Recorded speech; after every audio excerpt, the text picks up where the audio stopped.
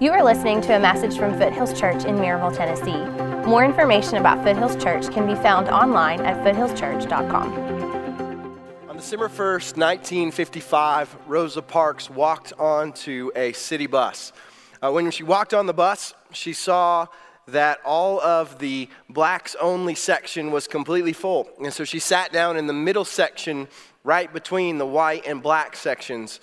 And as she rode the bus, more and more people got on. And as they did, some white people got on the bus, and they walked up to her and asked her to move. And Rosa Parks told them that she was just fine where she was. The bus driver came back and asked Parks if she would get out of her seat to let them sit in her place, and she calmly refused.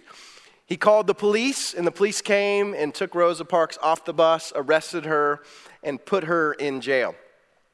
Now, what happened next, nobody would have seen coming, because what she did that day sparked a year-long bus boycott in the city of Montgomery, Alabama, that would end up going on to launch the civil rights movement. Now, what was it about Rosa Parks and what happened that day that caused such a strong cultural reaction?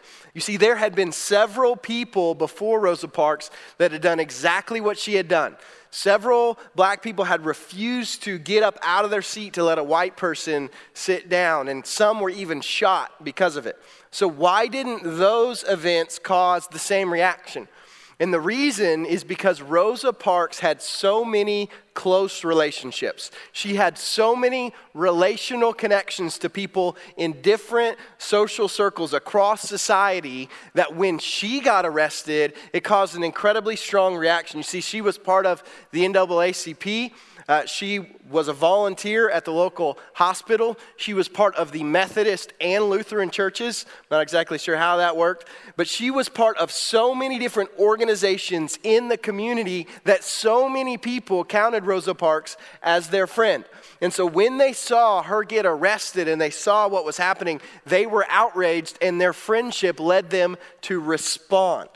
But see, with Rosa Parks, it didn't just stop in those friendships. Those are what we call strong tie relationships. It didn't just stop with our strong tie relationships. It went on to what sociologists call weak tie relationships. These are the friends of the friends. These are the people that you know who they are, and you've seen each other at different events, but you're not really close friends. You see, with Rosa Parks, she had so many friends that the friends of the friends felt a connection to her, and as a result of that, it completely changed culture and it completely changed history.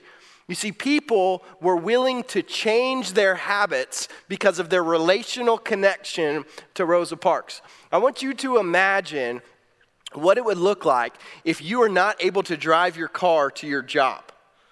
What would it look like if every morning you had to get up and walk all the way to work? How would that change your life?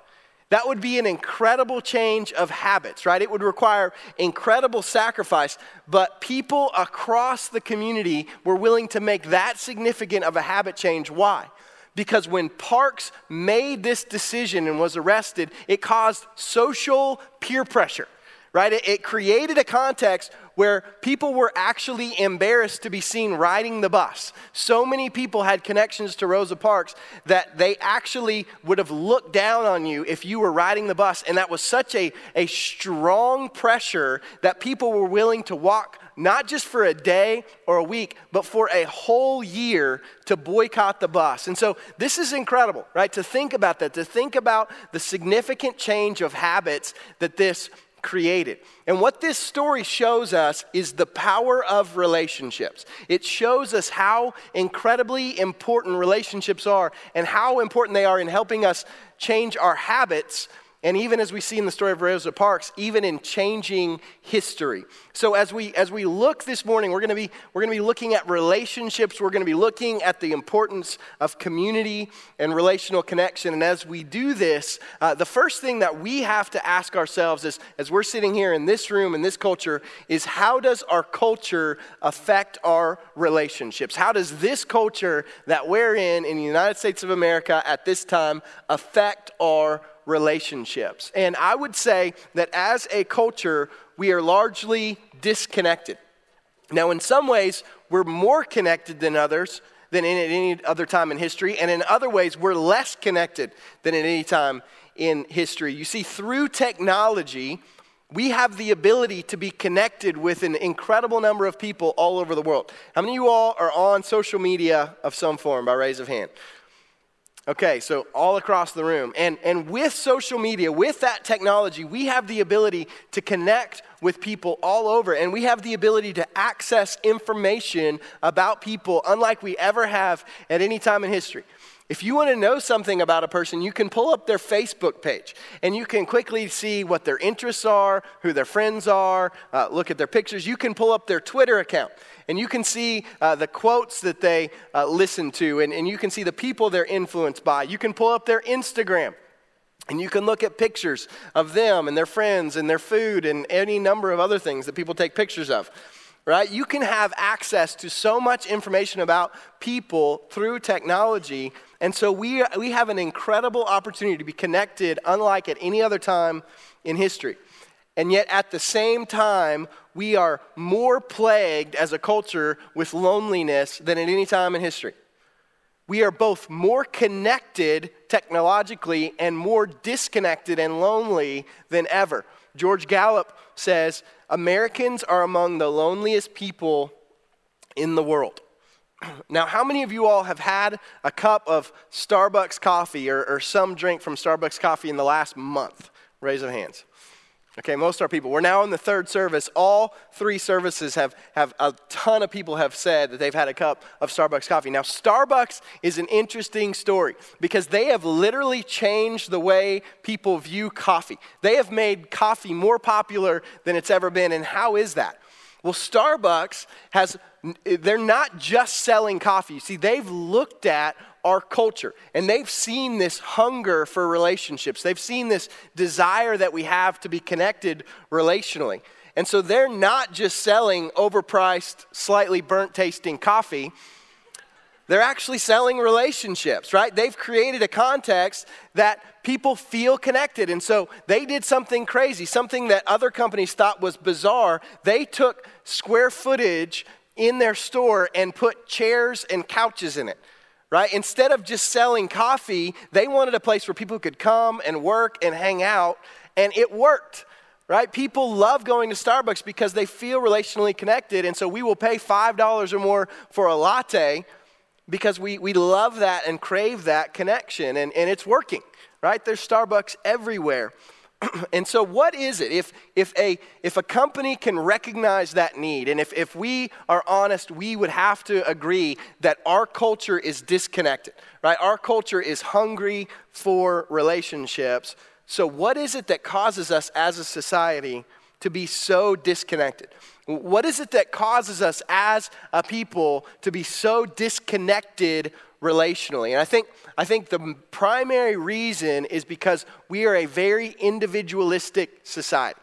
We are a very individualistic people. And so if we want to get entertained, we go home and we turn on our television, right? And we have access to like 2,000 channels, and we can choose programming that fits our exact interests, right? And so that becomes our entertainment. And when we do our work on a laptop. And so we can look at a laptop and we can do our work and accomplish our task and never actually have to interact with other people because we accomplish it right on the screen in front of us. And even when we work out, right? People work out in a public space. They go to a gym with all these other people, and what do? Headphones, right? You got your headphones on. So you walk into a gym with a group of people who at least have similar enough interests that they all want to work out, right? And they don't even interact, right? Everybody's listening to their headphones in their own routine. The only exception is if you're like Pastor Trent and you want to get a smoothie after your workout, right? That's the only interaction that people have. And so we have this reality as a culture, and it's actually crept into the church. Right? So many people in churches across our country have the same components that they do in all of the areas of their lives. They will come to church and walk in and out and never really interact with people. Maybe they'll say hi or how's it going and shake the hand of the person who's greeting them on the way in, but they won't really interact with other people. You see, as a culture, we are surrounded by people but largely they don't know us, and so often we don't know them. You see, there used to be a reality in our culture that houses were built with front porches. Now, I don't know how many, if there are many people in this service that remember sitting in a front porch in front of your house, right? And that's kind of where people would hang out with people in their neighborhood, and kids would play in the front yard. And there was this, the porch was a place in between the public and the private spheres of your life. And so people would hang out in that place and have just these connections to their neighbors, but that's really not the case, right? Largely, we don't know our neighbors. We pull into our driveway, into the garage, walk inside, drop on the couch, and turn on the television, right? And we hope that we don't have to interact with anybody on the way. Kind of keep our eyes focused. And so what we have done as a culture is we have moved off of the porch and onto the couch. And so as an individualistic culture that is disconnected, the question that we have to ask ourselves is, how is this affecting us, right? How is a lack of connections relationally affecting us? Well, first off, I want to look at what is so important about relationships. What are the positive effects of having meaningful relationships? There's a publication called the Journal of Happiness Studies. Any of you guys subscribe? Journal of Happiness Studies? I didn't think so. But this publication, their sole purpose is figuring out what causes people to be happy, right? And so they're doing all this research and publishing information on what it is that makes people flourish, what it is that makes people happy. And over in their studies, they consistently come back to the same truth, right? That the primary component of a person's life who is happy, a person who is flourishing, is the presence of deep and meaningful relationships, right? That's what they see over and over again in their studies. One author who's a Harvard professor named Robert Putnam, he writes this. He says, the single most common finding from half a century's research on life satisfaction, not only in the U.S. but around the world, is that happiness is best predicated by the breadth and depth of one's social connections, right? So the amount of happiness that you have, that people have, is consistently shown to be connected to the breadth and depth, the number and depth of their relationship. So as these studies are coming in on the importance and the positive values of having relationships, what are some of the negative effects of not having relationships? What are some of the things that happen that we lack if we don't have relationships? Well, studies consistently show that people who are socially isolated are more prone to depression, they're more prone to anxiety, they're more prone to sleeping and eating disorders, and they're more prone to develop habits and addictions, both sexually and to substances, right? So we see all of this in so many of these different areas, that so much of this comes back to social isolation. And so even one author, John Ortberg, writes, and the name of his book is that Everyone's Normal Until You Get to Know Them. I think that's a great title for a book. Everybody's normal till you get to know them. He writes this. He says, a scientific study on the effect of relationships tracked the lives of 7,000 people over 9 years.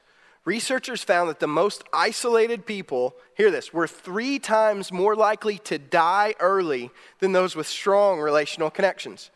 People who had bad health habits, such as smoking and poor eating habits, obesity, alcohol use, but strong social lives, lived significantly longer than people who had great health habits but were isolated.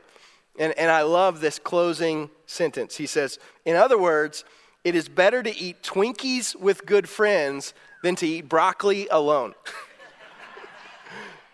There we go. Yeah, some response. I'm thinking about hanging that in a plaque in my office. But words to live by. So I hope that you're getting the point, right?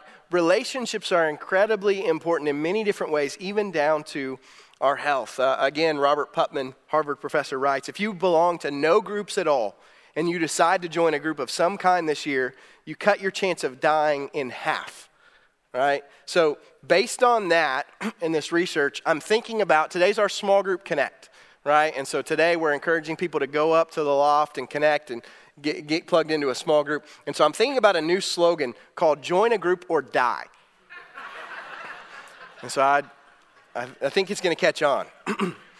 But yeah, so that's the importance, right? And so we see this clearly. So if we understand this, right, if we will all say, okay, Brant, I get the point, right? Relationships are important, and there's negative effects when we're not connected to relationships. The question that we have to ask is if we know this, what is it that keeps us from having more meaningful relationships, right? What are the obstacles to having these meaningful relationships that are so important for our lives?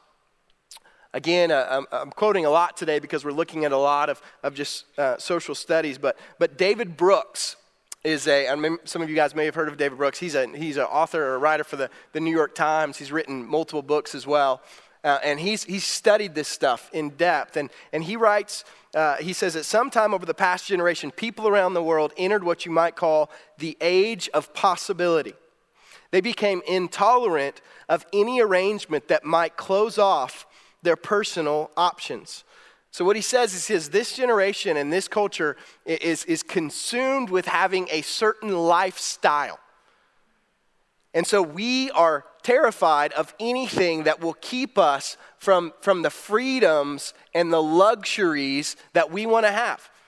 And so we will not get involved in relationships because they may keep us from that. He closes his article with this. He says, my view is that the age of possibility is based on a misconception. People are not better off when they're given maximum personal freedom to do what they want. They're better off when they are enshrouded in commitments that transcend personal choice. You see, we as a culture, we don't want to sacrifice, right? We don't want to have to be inconvenienced, right? We don't want to have to go through the struggle of cutting off our own freedoms in order to get into relationships, right? And because they're inconvenient. If you have kids, you would have to agree that kids are incredibly inconvenient, right? On a lot of levels. And honestly, family, right? Think about your family. There's inconveniences to that. And in the same way, there is inconvenience to true relationships, right? There's times when it won't be convenient to be invested relationally. Tim Keller says, we're afraid of real community because it inevitably limits freedom and choice. This generation doesn't want to make the sacrifices and commitments that enable true community to happen. We're not willing to make the sacrifices personally in order to experience true community.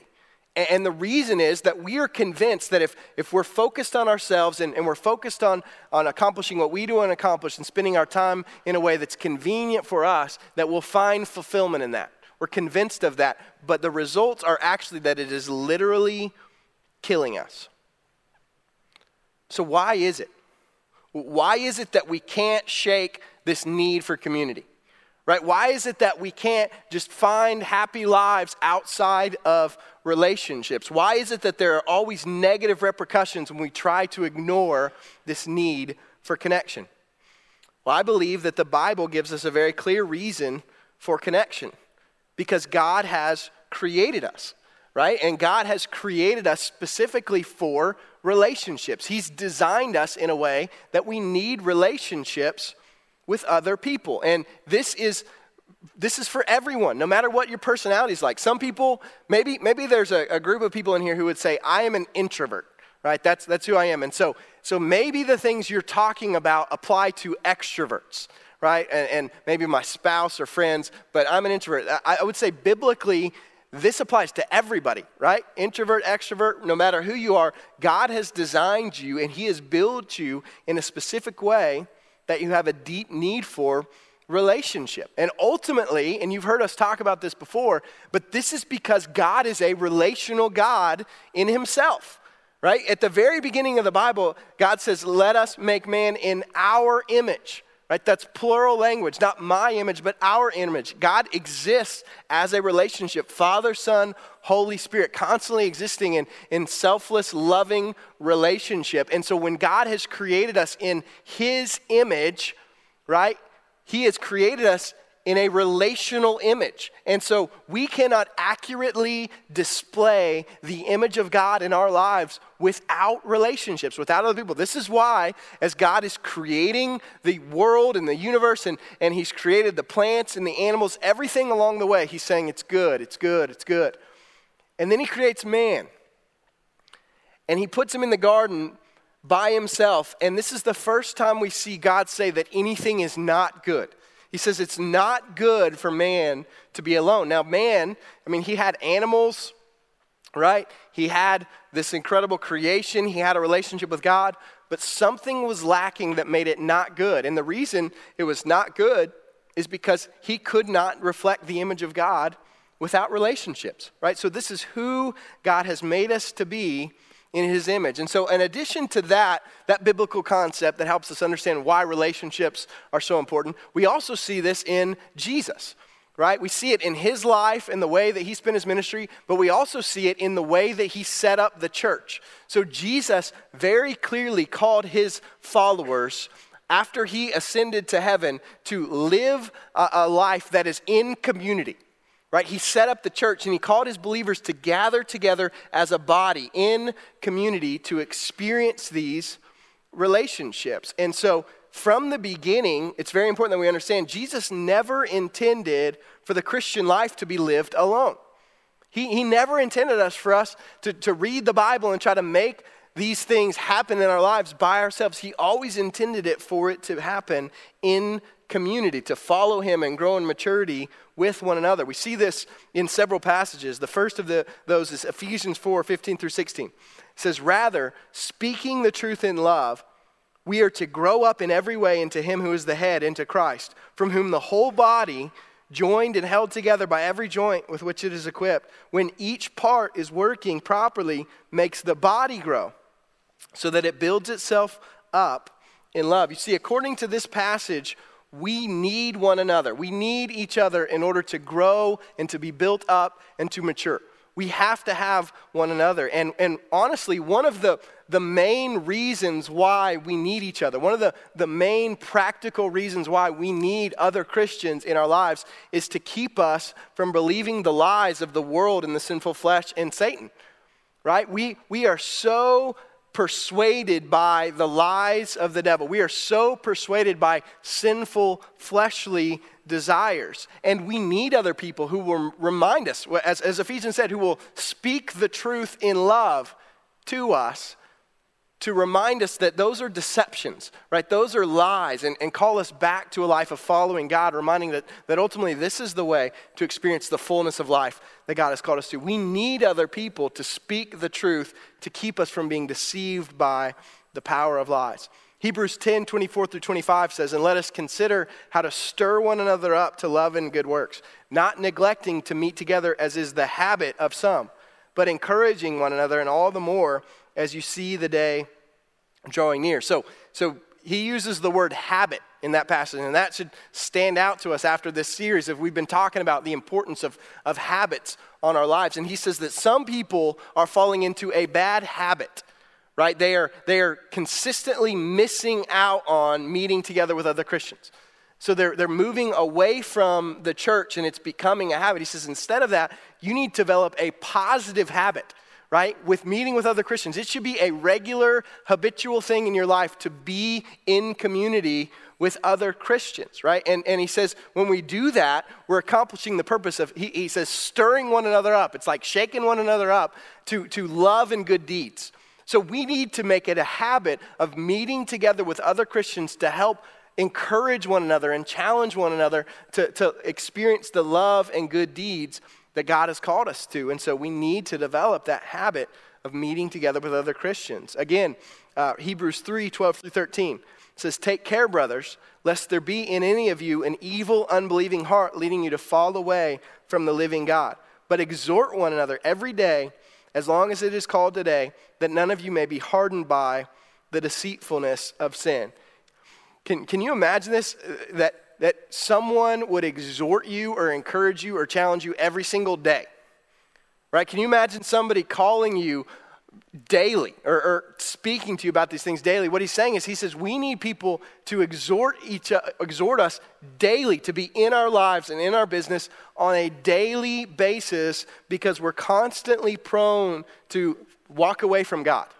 Right? We're constantly prone to leave God and to leave our relationship and our desire to follow him behind and go our own way and walk down paths of sin. And he says that puts us in an incredibly dangerous place. It's like the National Geographic channel, right? Any of you guys watch that? If you've ever watched that channel, National Geographic, you know that one of the programs that are the most popular are videos of animals attacking other animals, right? And so we love to watch this for whatever reason. So maybe it's like a cheetah or a wolf, right? And they're attacking their prey. And what always happens, like let's say it's a wolf and it's chasing a deer. What is going to happen with maybe a pack of wolves? What is the deer that they are going to attack?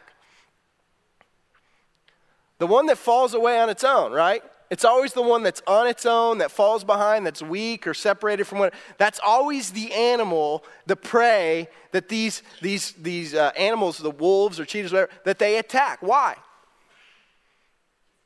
This is easy, right? It's an easy prey. It's vulnerable. And so they attack it. And there's a reality of that applies to our lives as well. Right? Because when we are on our own, when we're outside of Christian community, we're more easy prey. We're much more vulnerable to fall into the deceptions of sin. Right? We're much more likely to walk into destructive habits and behaviors because we're on our own and we're isolated from community. And sin can become so much more persuasive when we're on our own. Dietrich Bonhoeffer, one of the great figures in church history, writes this. He says, sin demands to have a man by himself. It withdraws him from the community. The more isolated a person is, the more destructive will be the power of sin over him.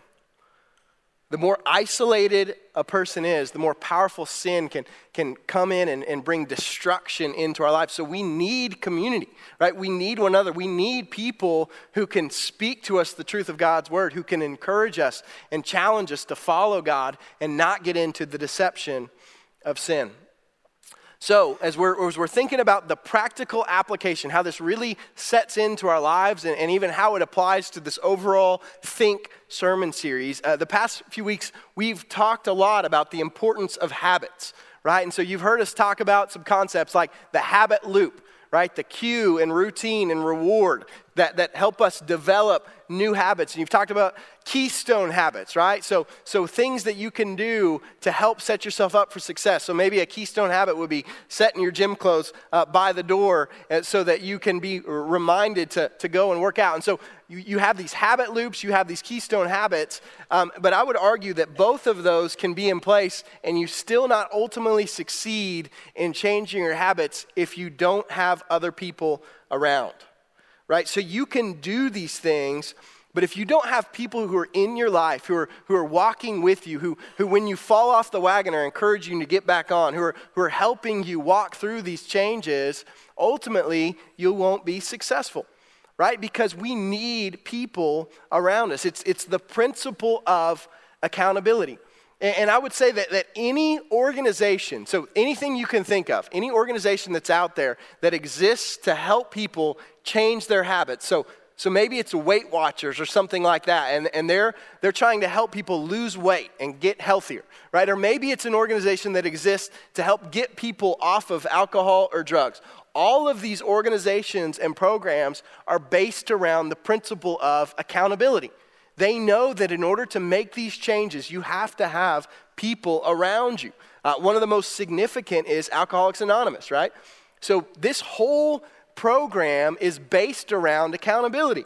So you have a group that you're meeting with. Maybe it's weekly or bi-weekly and however often, and you're gathering together with these people and you're talking about what's going on and you're encouraging one another and you're helping remind one another that you're not alone in this. And in addition to those groups, you have a sponsor. And so each person has a sponsor who's checking in on them regularly. And the expectation is that if you ever have a desire or a temptation to start drinking, what do? Pull out your phone and call your sponsor, right? There's actually a habit loop to this. So they're saying instead of your old habits of the cue of having a bad day or having something go wrong or whatever it is that makes you want to go drink, your old routine was to go to the bar or, go to the liquor store or whatever it was, and then the reward was the buzz of the alcohol, or maybe if you're hanging out at the bar, it was the conversation, with the bartender or people around you. They said instead, replace that when you have that cue, replace it with a routine of pulling out your phone and calling your sponsor, and then you'll experience the reward of conversation, right? Of having them listen to what's going on and talk with you about it. And so there's this new habit loop that develops, but all of it is based around relationships, right? All of that is based around accountability, and they know in order for you to succeed in something so significant as changing your habits, which are incredibly powerful, right? Many of us know this. Many of us know how incredibly powerful habits are in our lives, and so in order to change it, we have to have other people, right? There have to be people around us, and maybe this is the piece that's missing from your life. Maybe some of us here this morning would say, man, I've tried to quit this or I've tried to change this over and over, and it's never worked, right? I always have good intentions and I always have a good plan, and it doesn't work. Maybe the thing that's missing is this accountability piece, right? Maybe that's the reason that you have not been successful in the past, is because you've tried to do it on your own, and it's not how we're meant to make these changes. So maybe, in applying this, maybe if you're trying to lose weight or start working out, maybe what you need to do is get a group of people who are going to the gym together, right? Who are waiting you at 5:30 or 6 or whatever in the morning. So there's some pressure, there's some accountability to be there with them. Or maybe you're trying to develop a habit of reading the Bible daily, right? And so maybe you've started year-long Bible reading plans, and like every year you end in like February 3rd, right?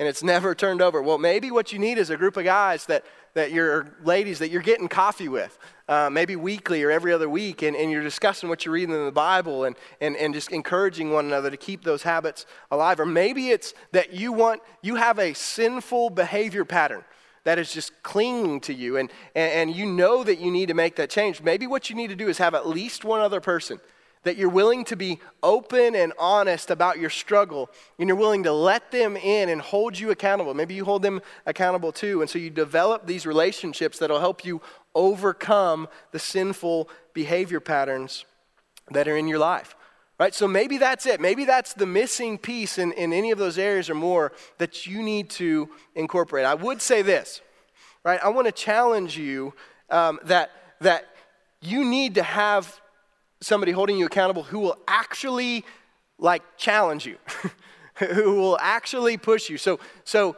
if your accountability partners for losing weight are sitting around in a couple months at Dunkin' Donuts, pounding apple fritters, laughing about how terrible you're doing, you've got the wrong accountability group, right?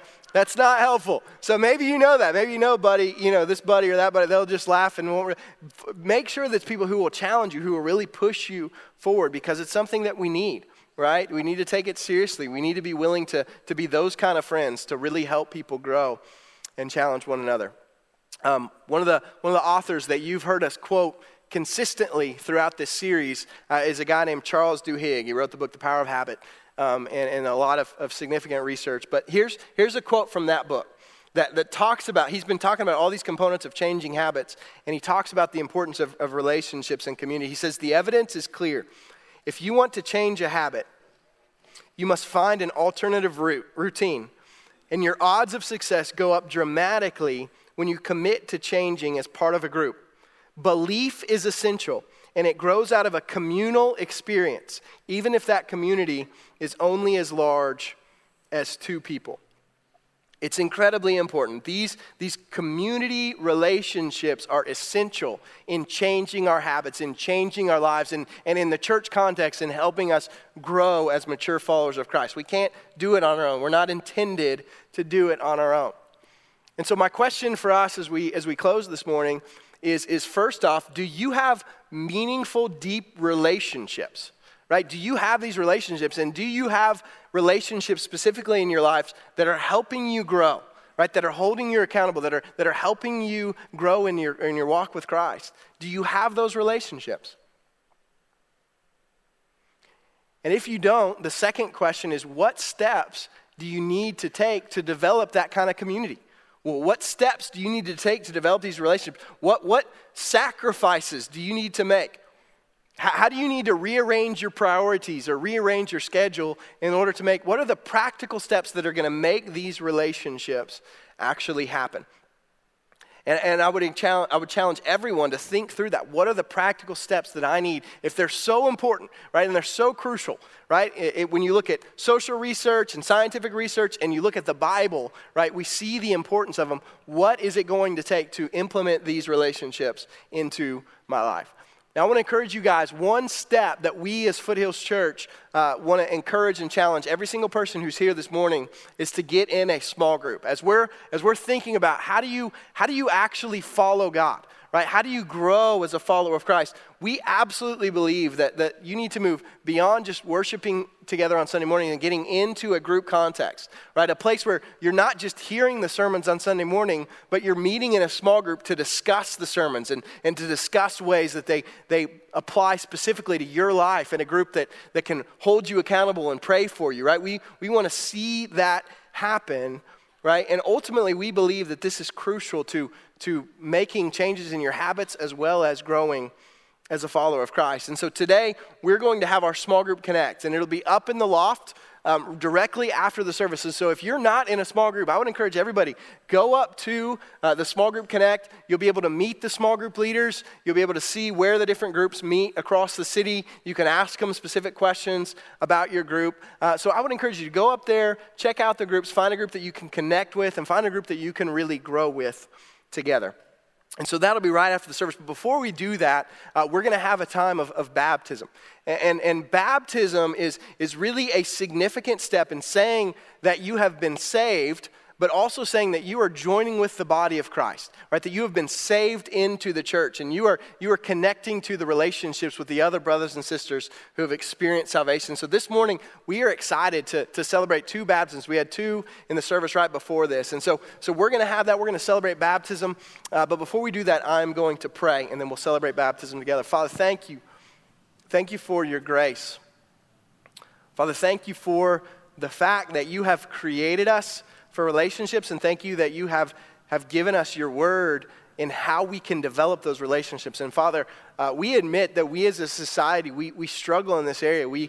There's so many reasons that we choose individuality and our personal preferences that keep us from developing these deep, meaningful relationships. And so, Father, my prayer for my life and for our lives is that we would take whatever steps need to happen. Your word is so abundantly clear that you have called us to live in community. You've called us to experience these relationships, to challenge and encourage one another to grow. And so, Father, my prayer is that we would obey that command. We would do whatever it takes to make those happen. And so, Father, my prayer is there will be many people today that join small groups, and that in the small groups that we have, Father, that you would continue to help people grow, that you would use them and change habits and grow families and change lives, Father. And so that's our desire.